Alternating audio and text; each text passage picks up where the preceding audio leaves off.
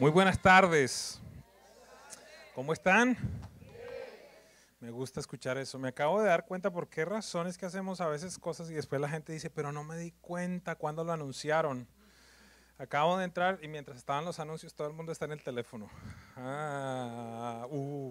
Claro, dígale al de lado, es que estoy colocando que estamos en vivo en Facebook, ¿verdad?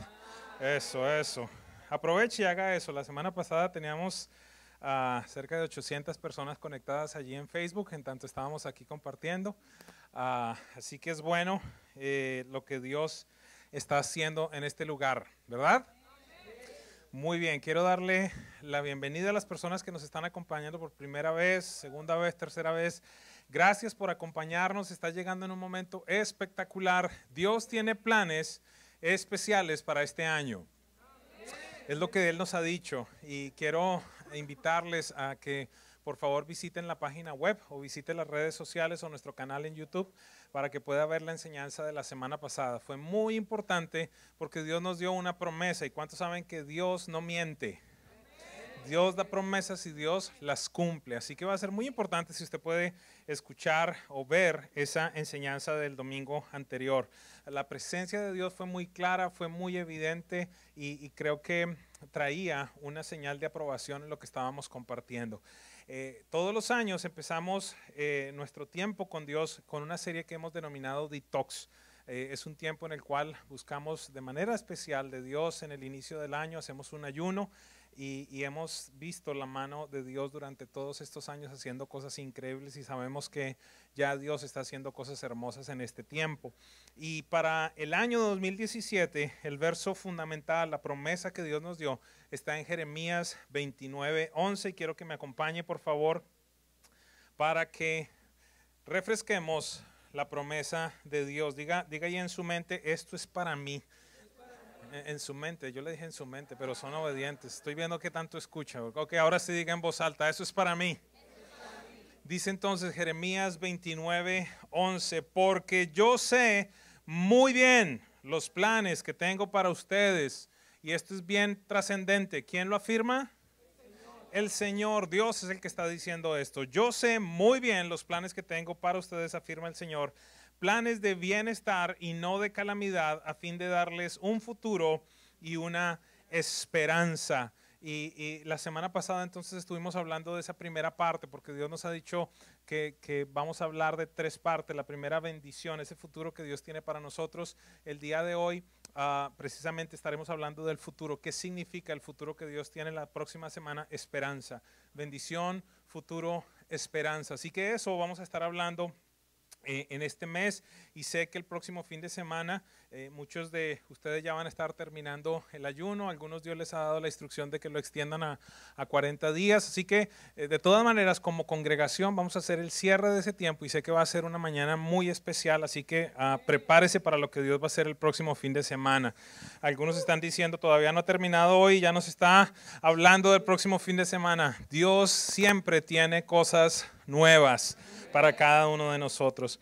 Pero lo interesante entonces es que Dios nos dice el día de hoy, yo tengo para ustedes planes que son de bienestar y no de calamidad, para darles un futuro. ¿Qué significa futuro?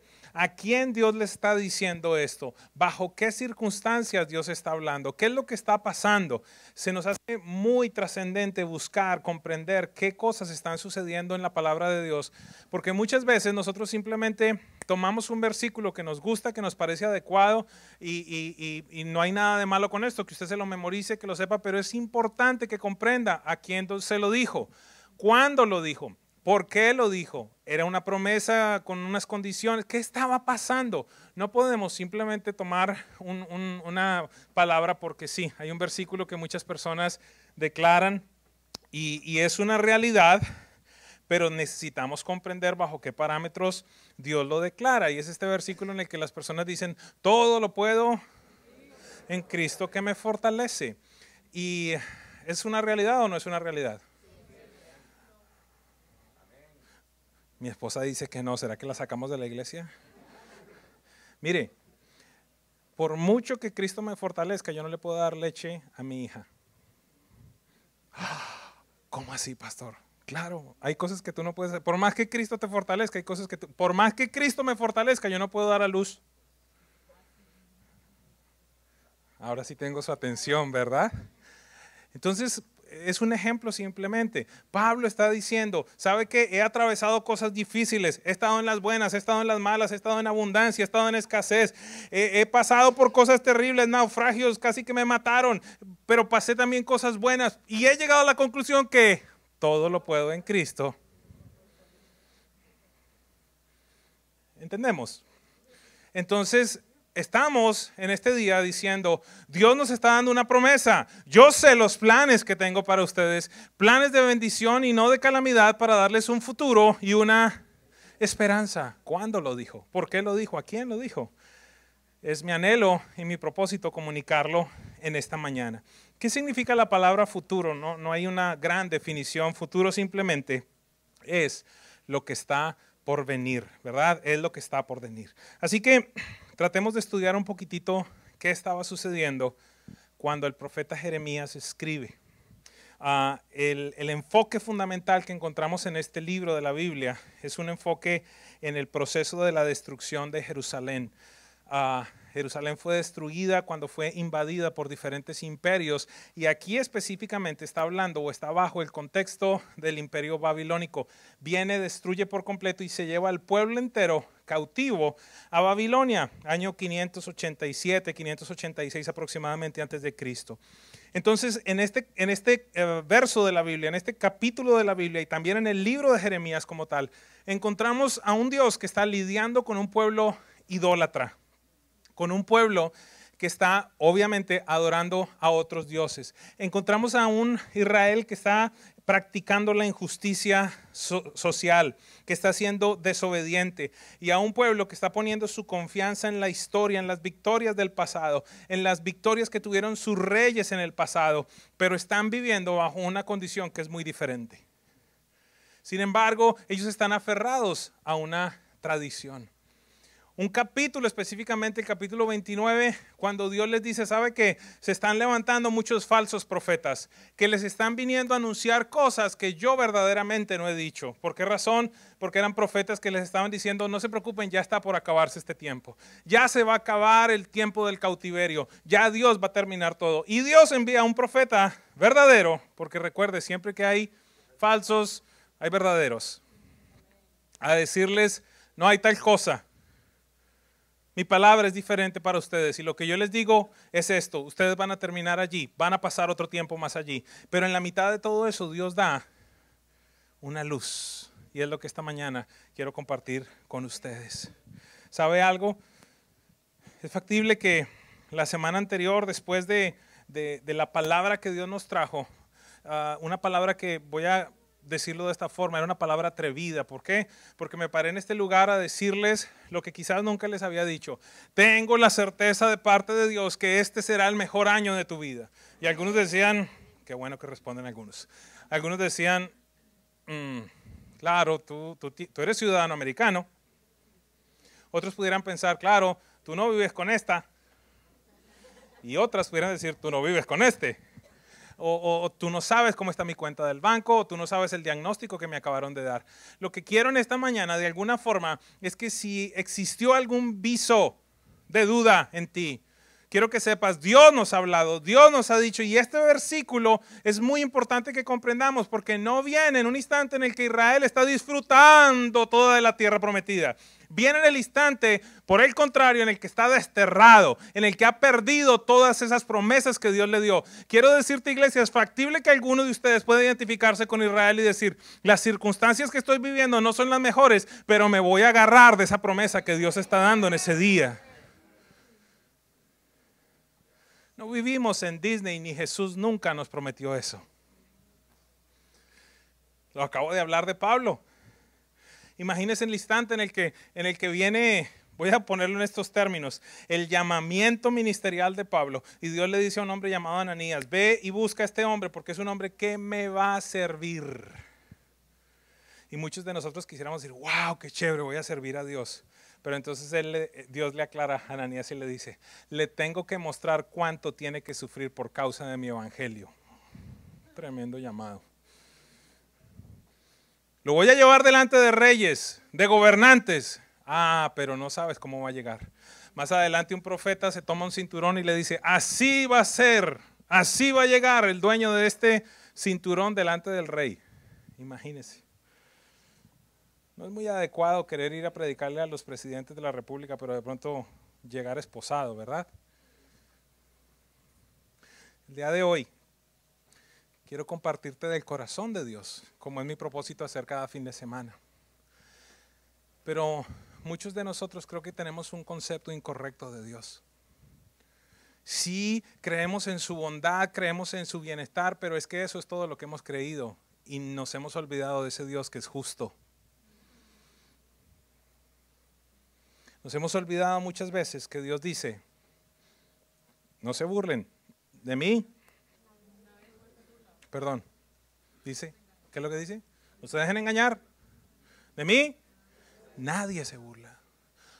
Todo lo que el hombre siembre, eso va a cosechar. Amada iglesia, no necesito ser profeta para decirte, de parte de Dios estás viviendo las cosechas de tus siembras del pasado. Algunos nos preguntamos mucho, pero ¿por qué esto? ¿Pero por qué aquello? ¿Pero por qué lo uno? ¿Pero por qué lo otro? Mira tu pasado. Mira las decisiones que tomaste en el pasado y créeme, vas a encontrar una guía, un camino que te lleva a la condición que estás viviendo en este tiempo. Dios entonces le estaba hablando a un pueblo desobediente. Dios le estaba hablando en medio del destierro, en medio de esa cautividad. Y entenderás el día de hoy de una mejor forma por qué Dios les dice, tengo para ustedes un futuro. Porque lo decía esta mañana, cuando todas las cosas están bien, cuando todo te está yendo bien, tu familia está bien, los negocios, absolutamente todo está marchando bien, no necesitas y a veces no haces caso de una palabra como esta cuando Dios viene y te dice, hey, yo tengo para ti un futuro. ¿Quién necesita una palabra como esta? Alguien que está en la condición que estaba el pueblo de Israel. Pero nosotros necesitamos ser prestos para no necesitar pasar por crisis para entonces atender a Dios. ¿Hay una iglesia que pueda escuchar eso esta mañana? Que yo viva en el día de Dios, en el día de Dios, en la palabra que Él tiene para mí hoy. No necesito de una crisis para entonces atender a Dios. Qué mejor que Dios me hable y me diga, sabes que esto es lo siguiente que viene para ti. Esto es lo siguiente que tengo para ti. Y no necesitar una crisis para entonces salir corriendo a nuestro Padre Celestial. ¿Por qué razón el pueblo de Israel vivió esto? Simple desobediencia. Más de 1000 años atrás, Dios les había advertido. Dios les dio una promesa espectacular, una promesa que ellos la vivieron. Se le presenta a Abraham y después se le presenta a su hijo, a sus nietos y se lo vuelve a decir a Moisés y a cada uno de los hombres y les dice, yo tengo para ustedes una tierra que es buena, una tierra que es agradable, que emana leche y miel, dice, una tierra en la que ustedes van a poder multiplicarse, es una tierra espectacular. Y Dios lo cumple. Dios los lleva a ese lugar. Y en el proceso de estar entrando en esa tierra, allí en Deuteronomio, antes de entrar, Dios les hace una advertencia. Y Dios les deja saber, van a llegar a un lugar en el cual se van a manifestar todas las promesas que yo les he dado, ustedes las van a evidenciar, va a ser una realidad. No tengo ningún tipo de duda, no lo dice Dios, pero era totalmente claro. Dios dice, aquello que ha salido de mi boca, ustedes lo van a manifestar, lo van a ver, van a ser testigos de eso y les voy a advertir desde ahora lo que puede llegar a pasar. Y esa advertencia de Dios es lo que estamos viendo precisamente en Jeremías. Pero acompáñenme por un momento a Deuteronomio 4, 25 y 28.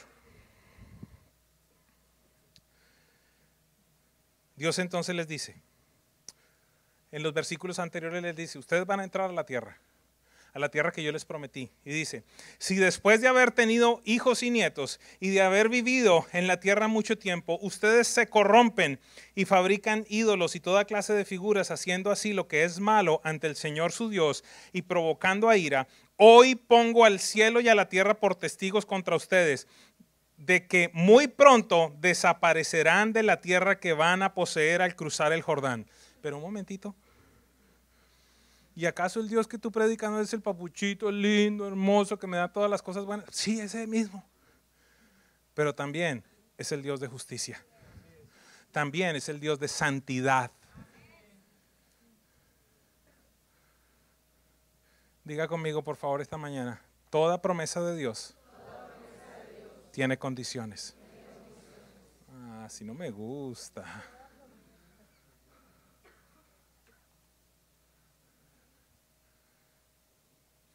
Muchos queremos los beneficios de Dios, pero no las condiciones de Dios.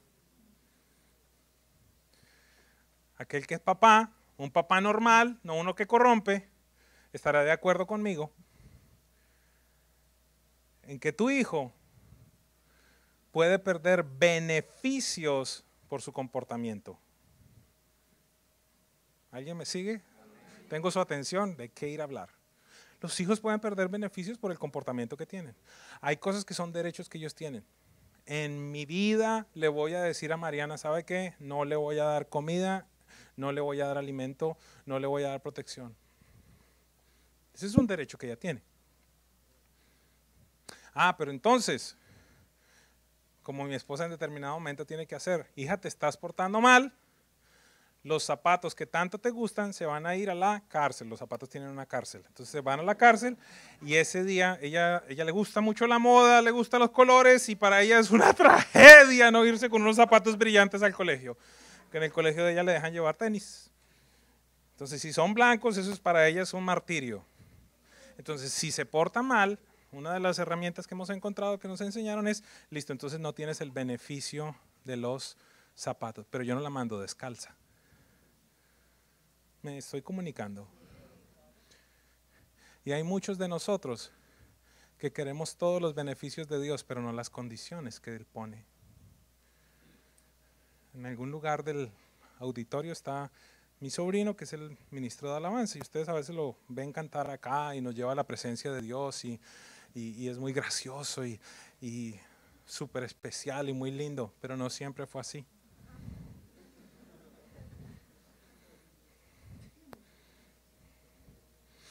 Y tuvo esa etapa, esos tiempos que le dio por la vida loca. ¿Algún papá se identifica conmigo? Y entonces un día esperó que sus papás se durmieran. Y se desapareció. Míralo, ahí llegó. Ahí llegó. Y el Espíritu Santo despierta a mi hermano, se va a buscarlo y el niño no estaba, el niño. Y llega a las 2 o 3 de la mañana. ¿Qué hora llegaste? A las 4, qué bueno.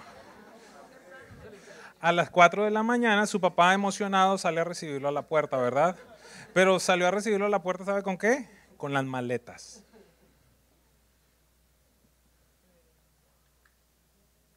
Y allí entonces surgió esa frase famosa. Mientras usted viva debajo de este techo. Hay muchos de ustedes, papá, que le van a tener que decir eso a sus hijos. Es que ya está grande. Pues entonces, ¿sabe qué? Que se vaya a la casa y que aprenda a vivir. Y que pague entonces el alquiler y que pague el carro y que pague el teléfono. Si quiere independencia, entonces que viva como un hombre o como una mujer madura. Pero entonces todos los beneficios, pero no las responsabilidades. ¿Tú quieres seguir viviendo como se te da la gana, hijo? No tengo ningún problema, le dijo mi hermano, aquí tienes tus maletas. Y entonces yo, pues me voy. Sí, pero espérate un momentito. Pero es mi carro. No. Ese es un beneficio que tienes por vivir en mi casa. Y hay muchos en este lugar que están en la misma condición con Dios. Quieres lo mejor de Dios, pero quieres vivir, discúlpame, como se te da la oportunidad, como tú deseas.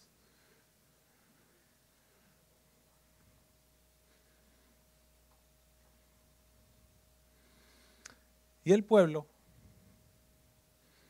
hizo exactamente lo mismo.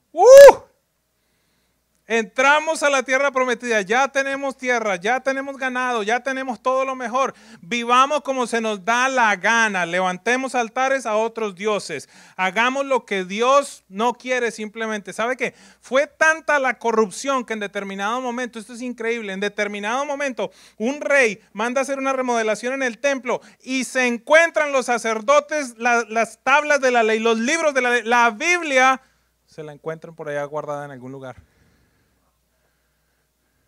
Osías, si no estoy equivocado. Y este hombre empieza a leer la palabra y se quebranta y dice, ¿cuándo nosotros nos desviamos tanto de Dios? ¿Cuándo nos olvidamos tanto de Dios? ¿Hasta dónde nosotros hemos llegado? Proclama ayuno y arrepentimiento. Y creo que este es un tiempo en el que muchos tienen que arrepentirse de muchas cosas. Ya llegó el momento en el que pares de vivir. Espero que todos me puedan comprender, porque esta palabra es bien colombiano. Recochando a Dios, simplemente tomándole el pelo a Dios, viviendo como se te da la gana, y sin embargo el domingo levantas allí las manos. Si nos haces el favor de venir a acompañarnos. Bienvenidos a las visitas. Buenos días. Espero que estén teniendo un buen tiempo esta mañana.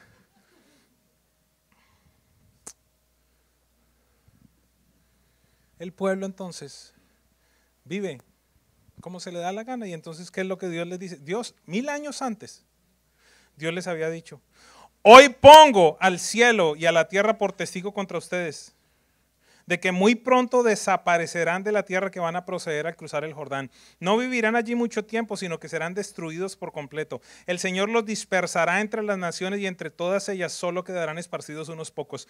Allí ustedes adorarán a dioses de madera, de piedras, hechos por seres humanos, dioses que no pueden ver, oír, ni comer, ni oler. Ellos están viviendo la advertencia de Dios.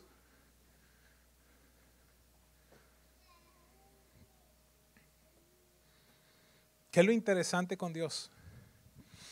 Que en medio de todo este caos, en medio de toda esta situación que ellos están viviendo, en medio de un libro de la Biblia como Jeremías, que teológicamente es deprimente, que no, mire, si usted está medio down, no se ponga a leer Jeremías. No es el libro que lo va a sacar adelante. Es más, lo llaman a él el profeta llorón. Es más, el segundo libro que escribe es el libro de Lamentaciones. Imagínense el profeta como era. Y en medio de un proceso como este, en medio de idolatría, en medio de pecado, en medio de cautividad, en medio de esclavitud, en medio de un libro, algo oscuro, entonces hay un capítulo aún más oscuro.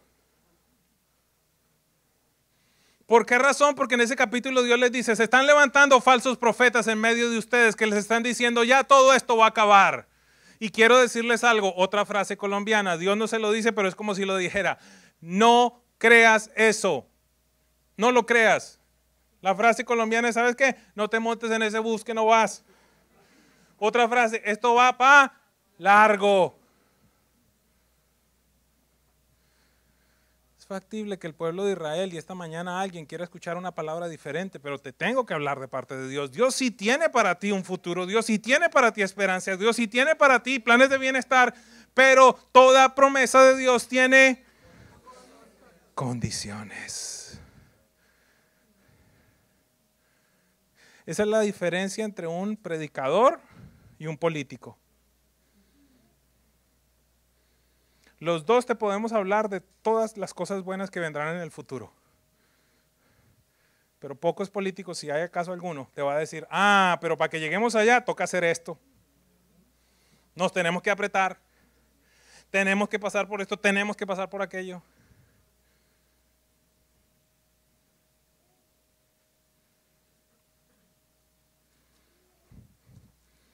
Diga conmigo, toda promesa de Dios es real. Toda promesa de Dios tiene condiciones.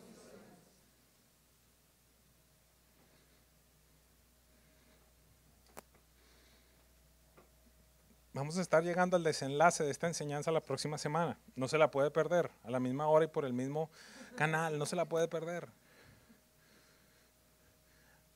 Mira, iglesia, yo te quiero decir, no te pierdas un domingo. Dios está haciendo cosas en este lugar. Dios está apareciendo cada domingo aquí haciendo cosas tremendas. Y en cada reunión de oración y en cada discipulado. Dios se mudó para este lugar. ¿Qué hago? Es algo espectacular lo que está sucediendo.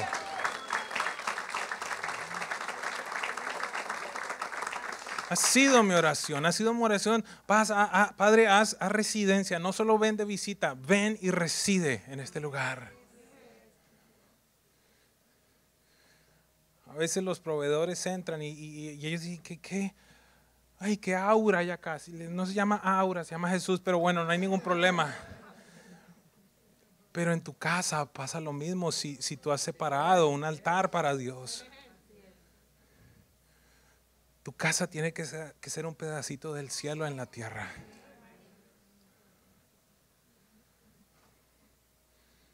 Y en medio entonces de un libro de la Biblia oscuro, de un capítulo oscuro, en medio de todo ese instante, como es factible que algunos de ustedes estén enfrentando momentos que no son los más alentadores, en medio de esa situación Dios te dice, hey, yo sé los planes que tengo para ustedes.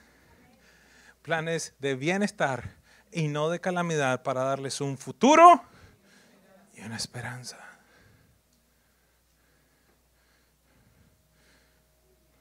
Semana pasada es factible que haya sido atrevido para muchos de ustedes, porque una de las cosas que dije es, no me importa si no tienes fe, ni siquiera eso vas a necesitar. Y algunos dirán, wow, qué tipo tan arrogante. Escucha la enseñanza antes de llegar a las conclusiones. Porque vimos en la Biblia cómo un hombre que tenía una condición terrible por 40 años no tenía fe, y un hombre que tenía fe pudo interrumpir la vida de esta persona y llegó a momentos increíbles. Salvación llegó a su vida, sanidad llegó a su vida, pero no solo la de él, sino la de 5,000 personas a su alrededor. Y la semana pasada yo te dije, ¿sabes qué? Es factible que no me creas que este va a ser el mejor año de tu vida, pero lo que entiendo de parte de Dios, y si no tienes la fe, yo quiero tener la fe para declarar eso sobre ti.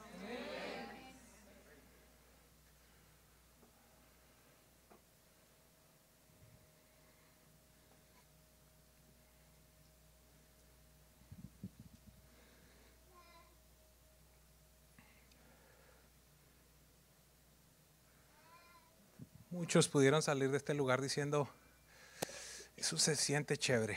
Sentí la presencia de Dios, estaba bien, pero ya hasta no ver. Ese versículo sí se lo saben, ¿verdad?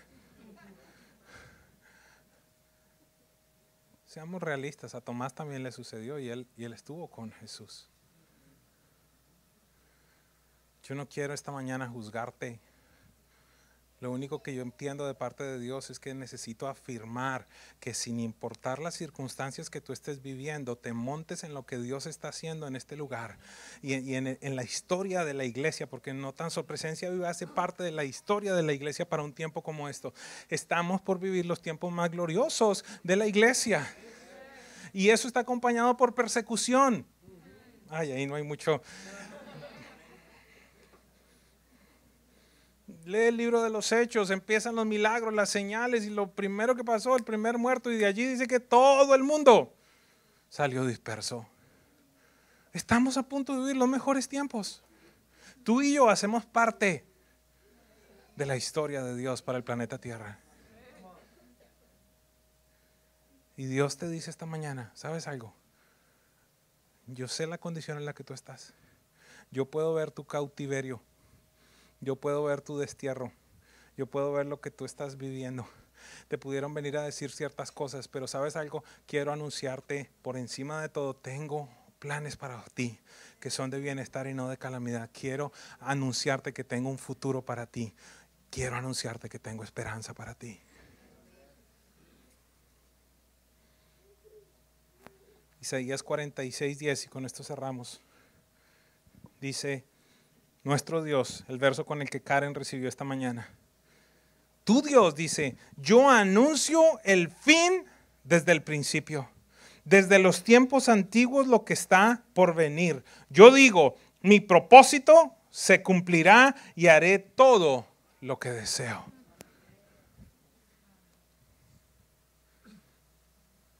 Recordaba esta semana una de las prédicas más impactantes que he escuchado en mi vida. No sé si alguien puede recordar esa enseñanza de las que usted no se olvida. Hay enseñanzas de enseñanzas. Y esta enseñanza se llamaba La secretaria de Dios. Gracioso, ¿verdad? Dios tiene una secretaria. Y el pastor que nos dirigía en ese tiempo, expuso la palabra de una manera magistral. Y nos llevó a un verso, creo que está en Eclesiastés, creo que es 7:11 o 7:13, no recuerdo muy bien. Pero dice lo siguiente, el versículo me lo aprendí, discúlpeme que no tengo la cita. Dice, considera la obra de Dios, porque ¿quién puede enderezar lo que Dios ha torcido? Algunos pensamos que Dios no tuerce cosas. Y dice la Biblia allí, ¿quién puede enderezar lo que Dios ha torcido? Y entonces este hombre planteaba algo muy interesante, decía, ¿sabe algo?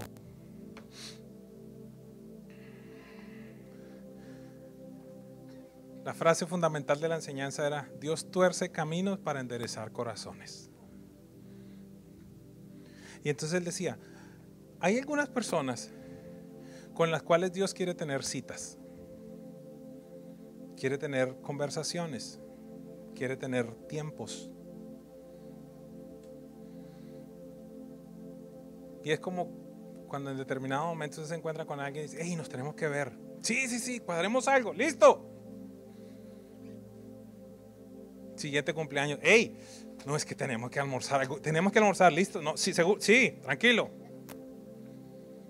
Navidad, no nos vimos el otro año, ¿verdad? Apenas regrese a vacaciones nos vemos. Te llamo. ¿Alguien se identifica? ¿Sí? Algunos de ustedes, Padre, yo me excluyo, espero. Algunos de ustedes están así con Dios.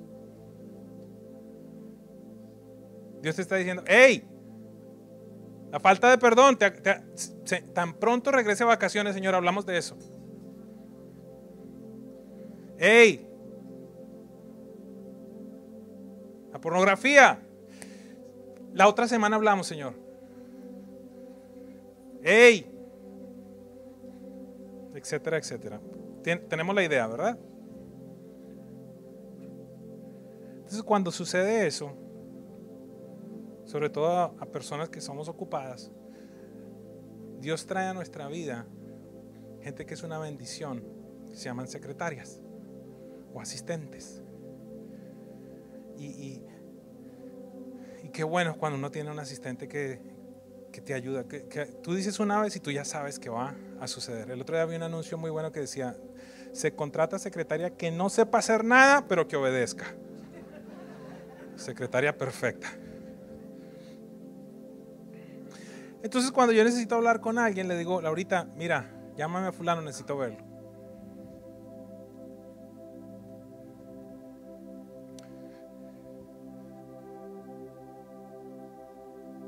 La secretaria de Dios son las crisis de la vida.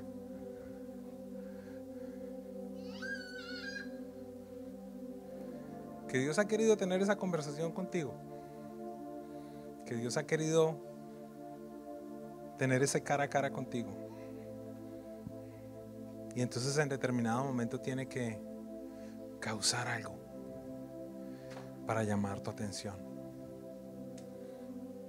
Mira lo que dice el profeta Jehová, pues yo le atraeré, Dios hablando, yo le atraeré, le llevaré al desierto y allí le hablaré al corazón.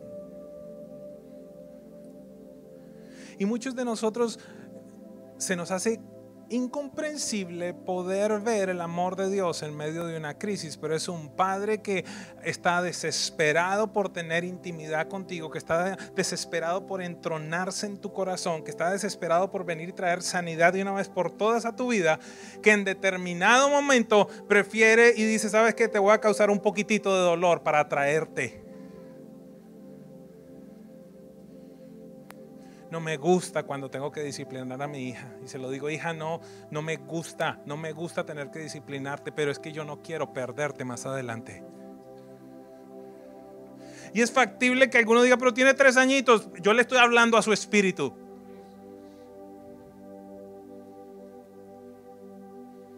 No quiero tener que lidiar a los 17 o a los 18 con lo que no corrijo ahora.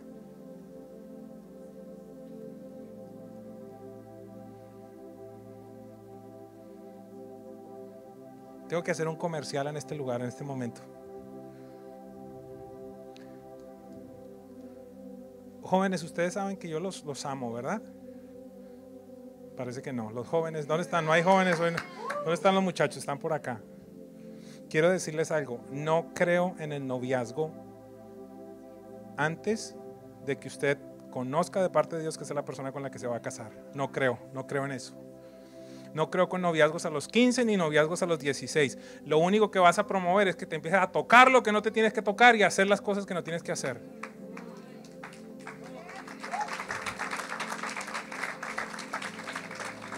Y si hasta hoy fui tu predicador preferido, me importa 3 pepinos, pero es lo que entiendo de parte de Dios.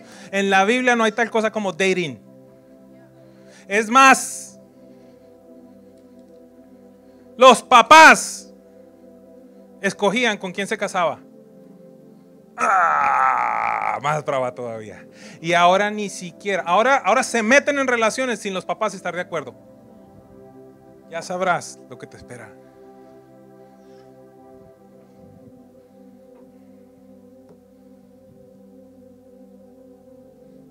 Ustedes saben una de las cosas difíciles. Yo llego a la casa y digo, Señor, todo eso, y las visitas, Padre, ¿qué habrán dicho, Señor? ¿Qué pensarán? ¿Será que regresan? ¿Será que no regresan? El Espíritu Santo sabe que habla.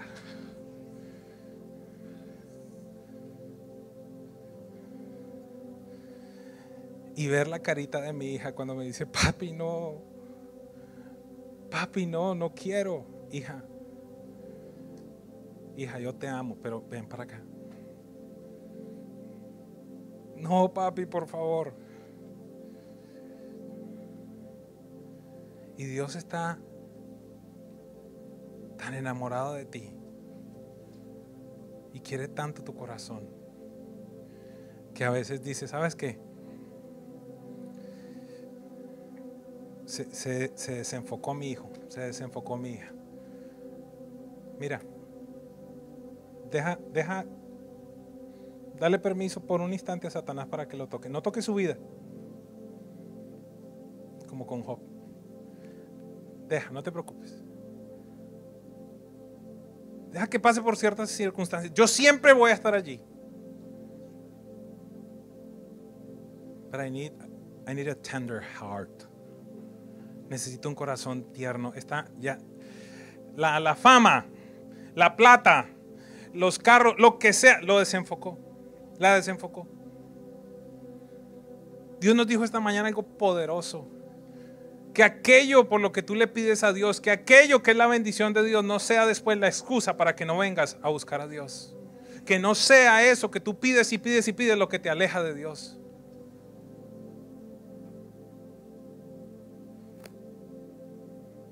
Aquí va otra más brava todavía. Mujeres preciosas.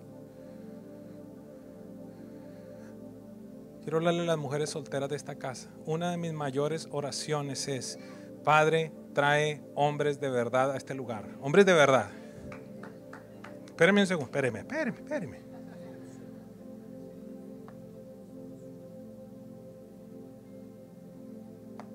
Amada, porque yo sé que en el proceso de estar sola, tus emociones, tienes tantas necesidades y el primer vagabundo que se atraviesa, tú le dices que sí y discúlpame si te ofendo con se te atraviesa, no con la otra parte. No, mira, si lo encuentras en una taberna, en un bar, ese va a ser tu futuro.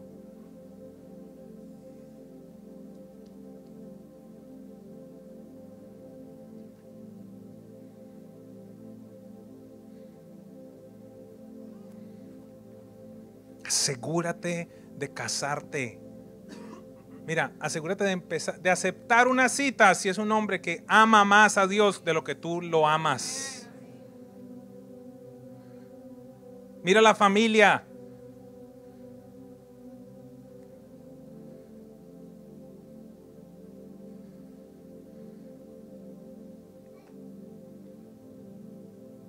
Espera en Dios, mujer. Claro, tú tienes esposa. Espera en Dios, por favor.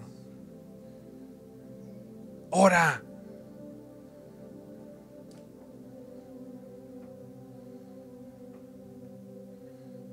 Qué tremendo que parece que ustedes son especie en vida de extinción. Nosotros como que somos especie en vida de extinción. ¿Por qué les digo eso? Porque el otro día entré a un centro comercial y empecé a hablar con la muchacha y me dice, 17 años de casado. Y yo, sí, ¿y qué pasa? Wow, that's unreal. Unreal.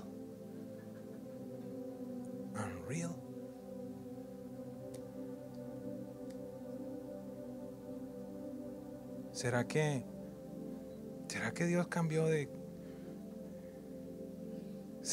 cambió de pensamiento? No, ¿verdad? ¿Qué tal si levantamos casas que honren a Dios? ¿Qué tal si esperamos hasta el tiempo? ¿Qué tal, muchachos, si llegan vírgenes al matrimonio? Porque aún sigue siendo el diseño de Dios.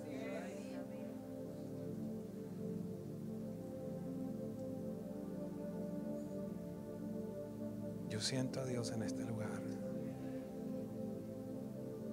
Y quiero pedirle a Dios que cada vez más el temor de Dios invada esta casa.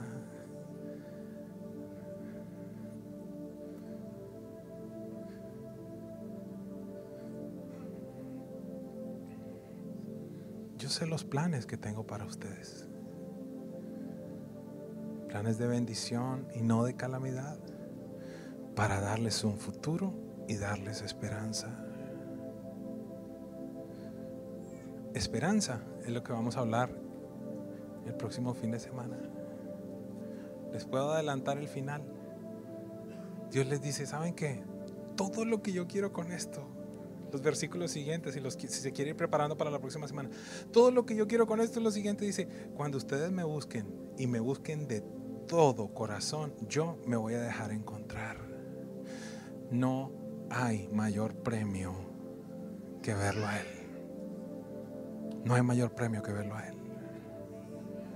Mira, no hay empresa, no hay avión, helicóptero, si te compras un submarino, lo que yo no sé qué te compras, no, nada se compara con eso.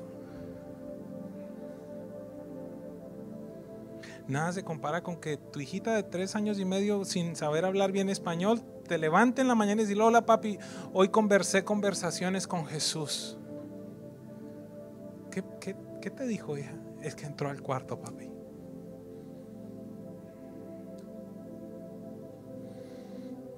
Ah, claro, es que es hija de pastor. No tiene nada que ver. Mi hija escupe, mi hija, de todo, igualita que la tuya o peor. Pero en casa hay una atmósfera que gobierna lo que sucede allí. Claro, tenemos rollos, por supuesto, me toca decir, por supuesto que sí.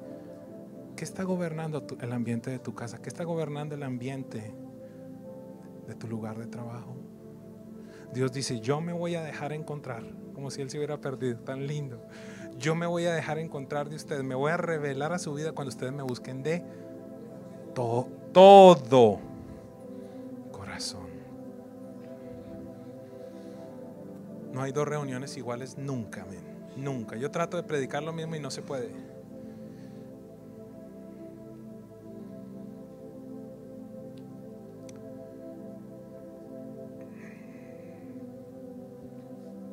¿Pudieras cerrar tus ojos por un segundo?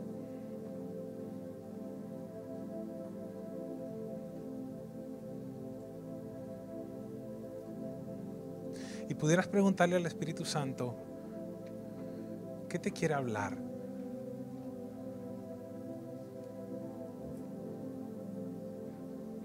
¿Qué te quiere decir?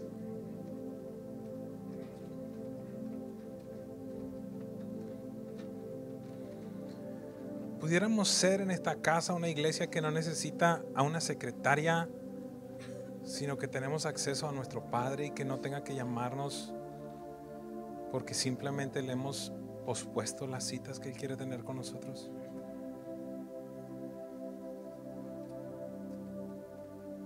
Por un instante, iglesia, pregúntale al Espíritu Santo, ¿qué tiene que ver esto conmigo? ¿Qué decisiones debo tomar?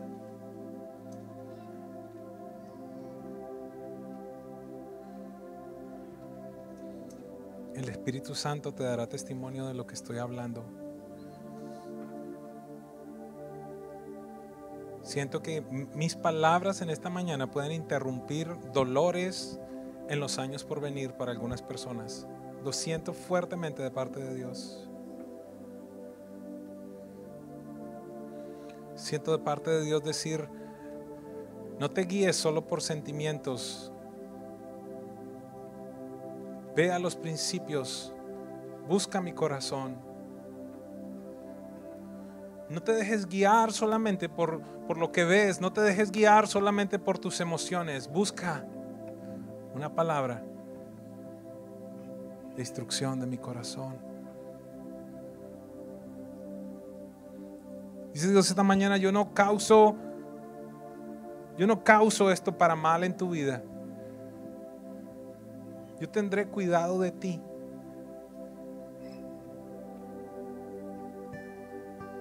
Siento claramente de Dios esa palabra que le dio al pueblo: escojan hoy, pero escojan bien. Pongo ante ustedes dos vías. Él dijo: escojan la vida o escojan la muerte. Siento que hoy es un día en el que muchos estamos ante una Y en el futuro de nuestra vida.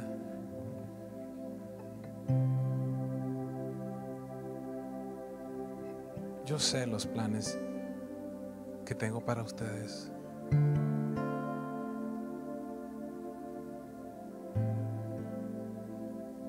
Planes de bienestar y no de calamidad, para darles futuro y esperanza.